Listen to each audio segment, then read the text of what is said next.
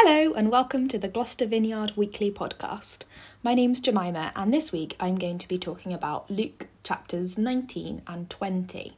Now, unfortunately, the talk didn't record on Sunday, so here I am doing it for a bonus second time. It's really, really lovely to be with you and I hope that you get something from this. Now, Luke chapters 19 and 20 covers a whole range of different things. We hear the story of Zacchaeus, the tax collector who Jesus befriended, and we hear some parables, which are stories that Jesus told.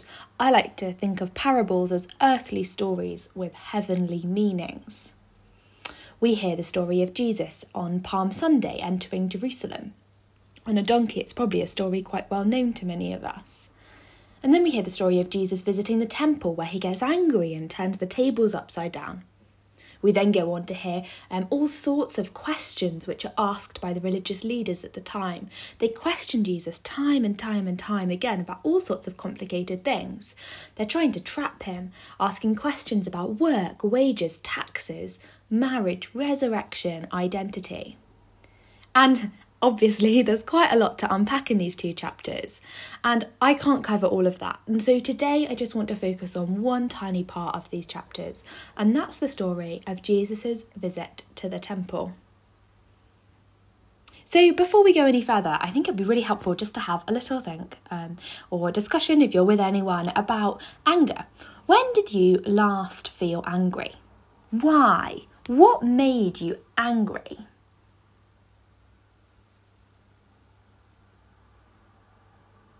And so when I was thinking about what anger is, I turned to the trusty Wikipedia and I got this definition. Anger, also known as wrath or rage, is an intense emotional state involving a strong, uncomfortable and non-cooperative response to perceived provocation, hurt or threat. Wikipedia tells us that a person experiencing anger will often experience physical effects. I work as a doctor and at medical school we studied human physiology. There's a literal physical effect in our bodies when we feel angry. Our heart rate goes up, our blood pressure goes up, we get high levels of adrenaline, noradrenaline, cortisol. Anger makes us do something, doesn't it? It goes on to say that anger becomes the predominant feeling behaviourally, cognitively, and physiologically when a person makes the conscious choice to take action to immediately stop the threatening behaviour of another outside force. I just think that's a really helpful place for us to start as we think about what anger is.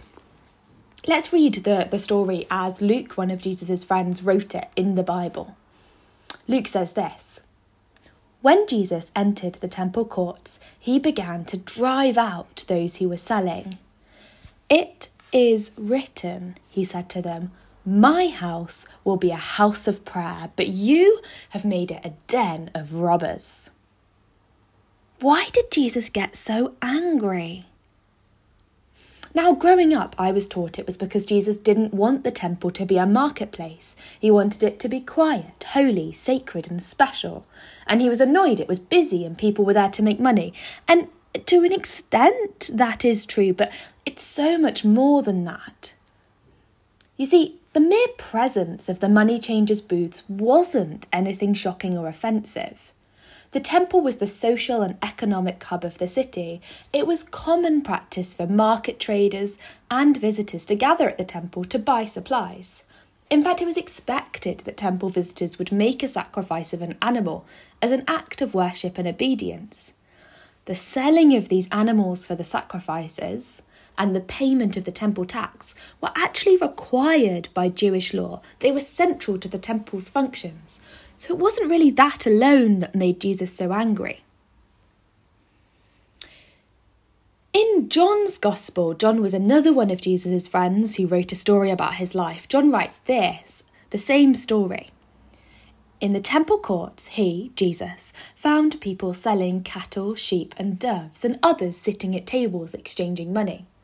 So he made a whip out of cords and drove all from the temple courts, both the sheep and the cattle. He scattered the coins of the money changers and overturned their tables.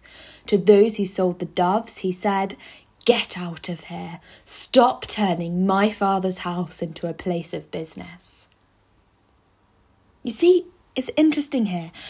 The primary focus for Jesus' anger was those selling the doves. It's interesting to note the context of this passage. The place where Jesus flipped the temples, the physical place, is the area where the poor could come to get right with God.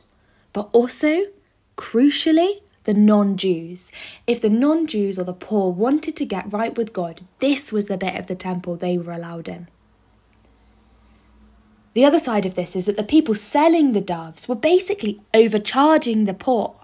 They had a captive market. It's simple economics, supply and demand. There was a captive audience, and so they could just charge whatever they wanted. What was happening was the rich were exploiting the poor and effectively denying them access to God. If we think back to Hannah's talk last week about Jesus letting the little children come to him, the injustice that Jesus gets angry about and Jesus teaches us about is the same principle, people being denied access to God. And that is no wonder Jesus got cross about it. Now, I think this point is a really helpful point to just reflect and think about the fact that there are different kinds of anger. Obviously, there's a difference between getting angry at the traffic or getting angry when your kids take too long to put their shoes on when you're going out to school, or whatever it is that probably popped into your head when I asked that question earlier.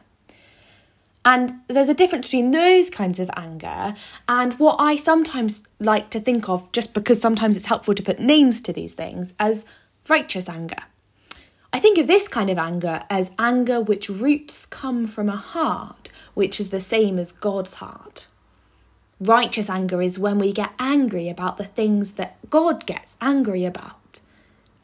How do we know what God gets angry about? It takes discernment and it takes intimacy. We have to know God's heart to know what makes him angry.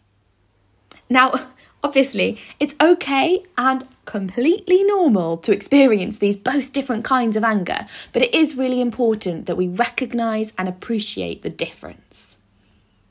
For example, a way of just kind of helping to separate those differences, in my mind at least, is the story of Tony's Chocolate. I don't know if you've ever eaten their chocolate, but they're one of my favourite companies.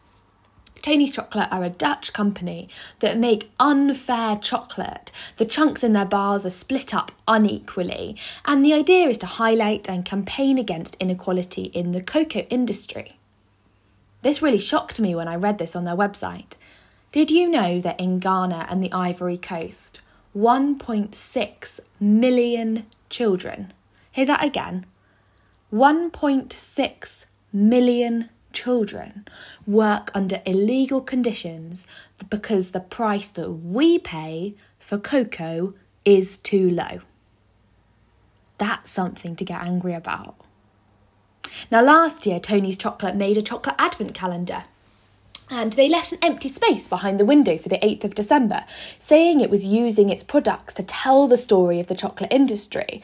They wanted to highlight the fact that life is unfair, and they wanted to start a conversation, and they did, but ironically, people on Twitter at least seemed far more upset by missing out on one chocolate, rather missing the point the company were trying to make. It was all a bit ironic. So anyway, once we figured out if our anger is righteous or just, what do we do with it? How does the way that Jesus responded to his anger in the temple help us know how to be angry well? What can we learn from Jesus' protest style? First, Jesus was disruptive. He was controversial. Obviously, there is a time for peaceful protest and placards and petitions, but there's a time for action and interrupting the normal order of the day. Secondly, the targets of Jesus' anger were the businesses, not the individuals, not the poor, not the lay people. Jesus went to the source of the money-loving and he targeted that. Thirdly, and this one's a bit uncomfortable, Jesus used a whip. We specifically read that he only used this against the animals and not people, and he never physically harmed anyone. But that is uncomfortable, isn't it? I'm the oldest of 4 children, and my parents had this phrase they often said to us, which was this: violence is never the answer. And I almost entirely agree, especially when it comes to some healthy sibling rivalry. But the Jesus we read about here is a peacemaker, but he isn't a pacifist. Now, I've just opened a whole can of worms, and that might be something you might want to explore more in your home groups this week, or come and chat to one of us about. That is a can of worms, I fully acknowledge that. Anyway, back to the point. Fourthly, what we're learning about Jesus's protest style, Jesus's anger wasn't just uncontrolled frustration at the system. Jesus explained why he was angry. He says this: God's house should be called a house of prayer for all nations, but you have made it a den of thieves. Jesus' outburst was sandwiched between thorough teaching and explanation as to the source of his anger. If we read this same story from another one of Jesus' friends called Mark, we hear that Jesus had actually visited the temple the day before, but he waits until the following morning to make his point. This wasn't a knee-jerk reaction. This was premeditated display of anger. Jesus didn't just throw a hissy fit and walk off. He repeatedly taught why and how the establishment was misusing its authority, and why this angered God so much. And we can learn so much from this. It is not enough just to get angry. We have to be able to justify and articulate the roots of our anger. Now, just a bit of a disclaimer at this point. None of this message is supposed to be a step-by-step guide to righteous protest. But I am aiming to open our eyes and get our brains ticking over. If our goal as a church is to know and become more like Jesus every day, then we need to observe and engage with how Jesus experiences emotions. Sometimes it's easy to forget that our all-powerful, awesome, mighty God also lived as a man on this earth, and he felt the emotions that we feel. That should be a comfort. I also find it helpful to remind myself that as a fully sinless man, Jesus got angry. Hear that? It is not a sin to be angry. That's a myth we have to acknowledge. In fact, I'd even go so far as to say that if we choose to suppress our anger when it comes to injustice, we're being hypocritical and choosing to ignore injustice. Anger grabs our attention, and sometimes these things can't be ignored. Today, I want to tell you a bit more about my story, and we're going to talk about some very real but quite uncomfortable topics. So this is a warning that some of these stories are upsetting, and some will probably make you angry. My goal really isn't to needlessly upset you and talk about dramatic topics for a reaction or for sympathy or anything like that. I just want to be honest, and I don't apologise if this makes you angry. In early 2020, just before the pandemic kicked off, I had the privilege of spending some time in Lesvos. It's a Greek island on the edge of Europe. I was working with a wonderful charity who provided primary healthcare services to people who'd become refugees and were seeking asylum in a place called Moria. Moria is a large, overcrowded camp.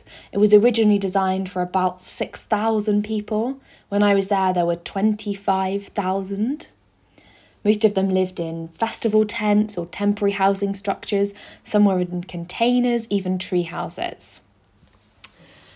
My role was to help triage patients, work out who was sick, who wasn't sick, who needed to be seen urgently and who could wait. And it was quite an overwhelming task. I felt like my job was basically just to be kind, just to one person at a time. I couldn't do any more than that, but I often felt a bit meaningless, just doing such tiny things amongst the overwhelming pain and trauma that I was seeing. Many of the people I'd met had come from Afghanistan, some from Syria. Most had walked thousands of miles. Many had paid human smugglers, human traffickers, to get to Europe in the hope of finding a better life. The conditions were inhumane. When I walked through the camp, I felt like I was in a cattle market. Disease was rife. Children literally lived feral. I met teenage boys who'd been raped by paedophiles, who'd travelled to Greece, broken into the camp, knowing that there were vulnerable targets to be exploited. I worked with parents who were physically unable to get their children a drink because of debilitating flashbacks and panic attacks because of PTSD to torture and gang rape they'd experienced on their journey. I got to know people who'd been made amputees by war, defending their own homes, only to watch their families get shot anyway.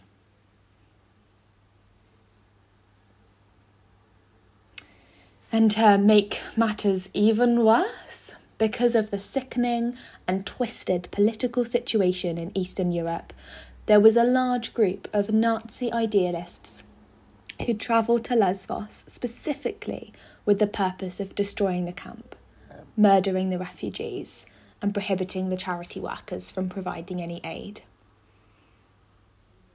While I was there, fires were started, some colleagues of mine were attacked, my Airbnb was attempted to be broken into, and eventually I had to evacuate the island. It was a really tough time. And there were a few moments when I felt really, really angry.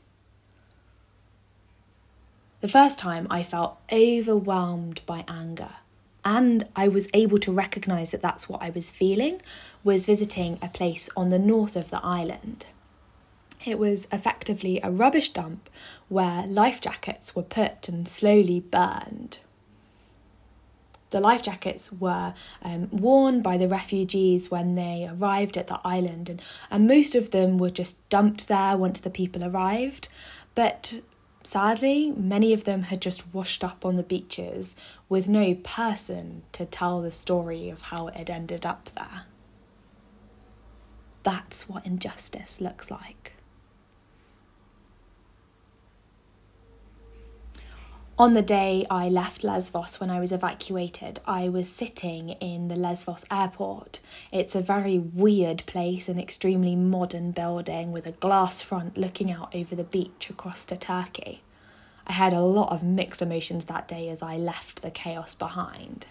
But as I sat in the waiting room before I went through security, I looked out the water across to Turkey and I saw an inflatable boat full of people who'd become refugees, making the dangerous crossing from Turkey to Europe. It wasn't an unusual thing to see, but on that time there was a Greek Coast Guard vessel also patrolling the waters. I obviously assumed they were going to help, but instead they didn't. The people on the Greek Coast Guard vessel got out wooden sticks and physically beat the people who were refugees, trying to sink their inflatable dinghy and push them back to Turkey. It was unimaginable human torture. It was impossible to make sense of the world, and I remember sitting, sobbing, not knowing how to pray. One of my friends who was down at the harbour where this was all unfolding was live streaming what was going on in the hope of drawing attention and getting some help for the refugees. And as I watched this live stream unfold, a young child fell out of the inflatable dinghy, and that child drowned, just meters from the haven promised by arriving in Europe. I was so angry.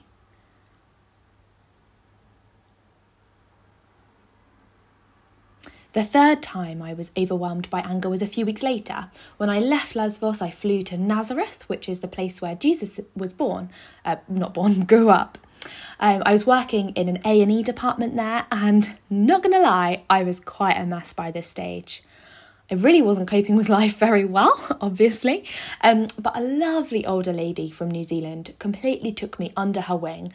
Church family continues to just be so amazing, doesn't it? And she showed me around the city one afternoon.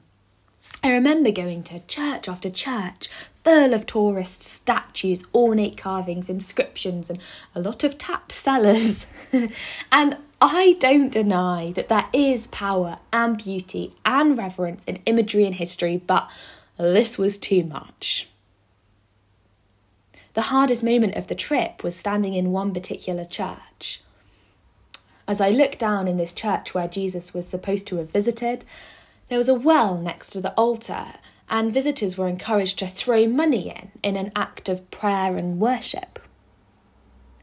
I felt so angry. How could the same church who claimed to care about the last, the least, the lonely and the lost be more focused on throwing money down a well than the child I watched drown on a beach just 2 weeks before? The Jesus I know would have been at the beach, not on the church. I couldn't make sense of it, and I felt full of rage. I physically couldn't control my body. It was the hardest thing to make sense of, and for a long time, I felt really angry at the church.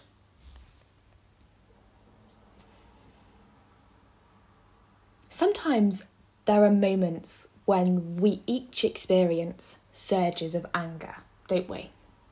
We can probably all look back at our life and remember moments when we felt really angry. Sometimes there are moments when it feels like the world or our community experiences surges of anger. If we think back, there are recent moments and older moments, people and events which just cut through the noise and they make us angry. Whether that's human rights protests, the Black Lives Matter, whether it's protests about feminism or LGBT, we can all think back to moments in the news when the world has got angry about particular issues.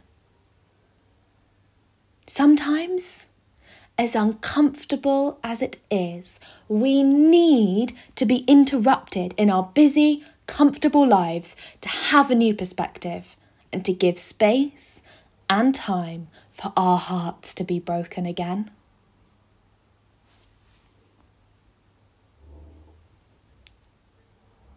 Isn't it right that anger can make us feel uncomfortable? Despite the fact we know that Jesus felt angry, and we can take comfort in that, anger is an inherently horrible feeling to experience. I don't know if you've ever lost it with your partner or your children, or felt a surge of rage when someone cuts you up at the roundabout, or wept at the injustice of children starving in famines, or families separated by war or other disasters, or you watch what's happening in Ukraine. But it often leaves us feeling broken and exhausted and even guilty. There's an interesting quote from a play I heard recently in which a nun says this: "We have to step away from God to confront evil. And after, we have to have time to recover and go back to God." Hear that again. She says this: we have to step away from God to confront evil. And after, we have to have time to recover and go back to God. Now, this isn't at all to say that we confront evil alone. We know Jesus has already done that. He's already won the ultimate war in the cross in defeating Satan. But there is an aspect of embracing the anger we feel at injustice, which makes us feel far from God. Let me put that another way. It's often easier, isn't it, to feel God when we're sat in silence and solitude, or we're in the peaceful countryside, surrounded by prayerful family and friends and church, when we're listening to worship music or enjoying journaling. The reality is that stepping into the battlefield of good against evil and letting the anger we feel empower us to act means we have to learn to relate to God in another way. For instance, I know that when I was locked in my Airbnb in Lesvos with the riots going on outside, Jesus was with me. My faith did give me strength, but in some ways, my relationship with God was really rocked. It was really, really hard to understand a loving God when I looked around and saw so much suffering. The anger I felt somehow felt unholy, like it wasn't something I could share with God, and somehow it was dirty to feel that way. Now, in hindsight, I can see that wasn't true, and those confusing feelings have now helped me become more mature in my faith. But it's okay to acknowledge that anger is uncomfortable, and learning to have a relationship with God when things are painful and emotions are negative, it's what He wants. God wants to do this with us. Taking time after these surges of anger to reconnect and to recover is vital. We have to take time to reconnect and to recover. For me, going for a walk with my family on Christmas Eve, just 5 miles from my parents' house on the south coast, and coming across this boat washed up on the shore, it was an inflatable rubber dinghy, clearly a refugee boat which had crossed from France, was really triggering.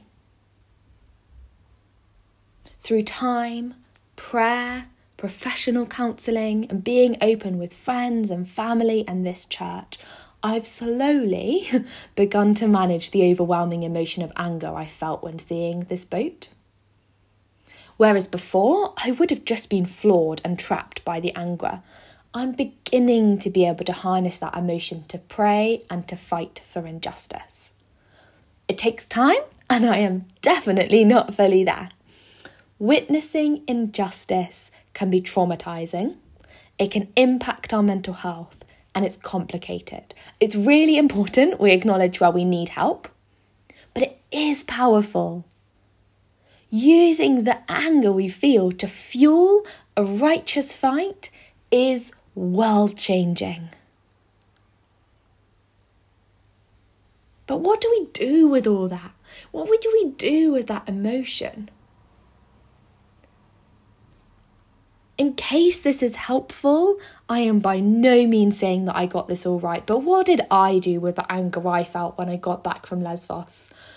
Well, I got back from Lesvos and I had COVID, so I had quite a lot of time by myself isolating. And so I wrote letters. I didn't know what else I could do, but I wrote to MPs, I wrote to charities, I wrote to the Prime Minister. I wrote to newspapers, I spoke to local radio stations, I went on BBC Breakfast. I engaged with international online campaigns. I gave money to charities that support refugees. My experiences strengthened my resolve to live in a more environmentally friendly way. Did you know that the biggest cause of refugees, more than wars, even Ukraine, in the next few decades, it will actually be the climate emergency? Now, anyway, I'm not saying any of what I did was perfect, but we have to find a way to not let our anger paralyse us. It's far too easy to look at the crisis in Ukraine or other injustices around the world and feel overwhelmed. Mother Teresa tells a parable, another earthly story with a heavenly meaning, which I think can be really helpful for us. She tells the story of a young child walking along a beach, and as you look along the beach for miles and miles, there are millions and millions of starfish washed up on that beach, and this child is just slowly throwing one starfish back in the sea. An older man approaches the child and says, "What are you doing?" And he says, Well, I'm throwing starfish back in the sea. He says, well, that's pointless. You'll never manage that. You know, the tide's going out. They're all going to drown. There's nothing you can do. And the child bends down and he picks up another starfish and he throws it back in the sea and he says, I made a difference to that one. What a powerful story. I learnt recently that the word for neighbour, when Jesus talks about love your neighbour as being one of the two most important commandments in the Bible, that original word for neighbour is a singular word. It's not neighbours, it's not everyone, it's singular. Love one neighbour. Throw one starfish. Just start.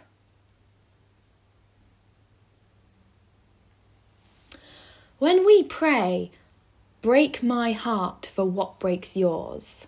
It's a common worship song, isn't it? You've probably heard the song, break my heart for what breaks yours. What we're actually asking God to do is make us righteously angry, in line with his desires and pain for this broken world. What a prayer. And you know what? Being angry has a cost. Putting our anger into action has a cost. But it's what we're called to do. So, are we brave enough to pray that prayer? Break my heart for what breaks yours. Make me angry for what makes you angry. It takes courage, doesn't it? But it also takes community. Church, we get to do this together. And so, to bring all of this into a bit of a close, we've thought today about anger. Why do we get angry? How do we manage these emotions? What can we learn from Jesus about how he did it? And how do we relate to God in those moments? To go back to our original definition of anger, we read this: anger is when we make a conscious choice to take action against a threatening behaviour or injustice. Sometimes we can choose to ignore the anger. Other times it overwhelms us. Ultimately, though, we have to do something with our anger. There is a time to sit in our emotions and process them. But I'd argue that just becomes selfish and self-indulgent if we don't do something about it. One of my favourite Christians, if that's something we're even allowed other than Jesus, is an amazing man. He's an American lawyer called Bob Goff.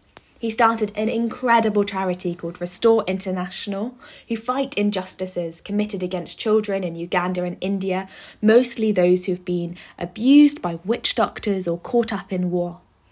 And Bob says this about anger: our anger can coexist with our hope, but it shouldn't compete for our hearts. I'll read that again.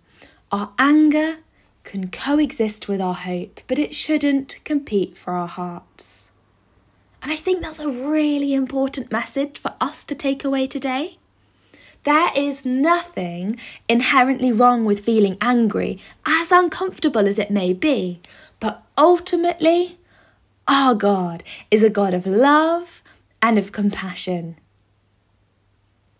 The fruits of our anger have to point directly back to a fundamental belief in a hope for a more just, more loving world. The purpose of our God-given anger is to fuel us to fight and to pray, to see justice done and to see his kingdom come. That's my prayer. What's yours?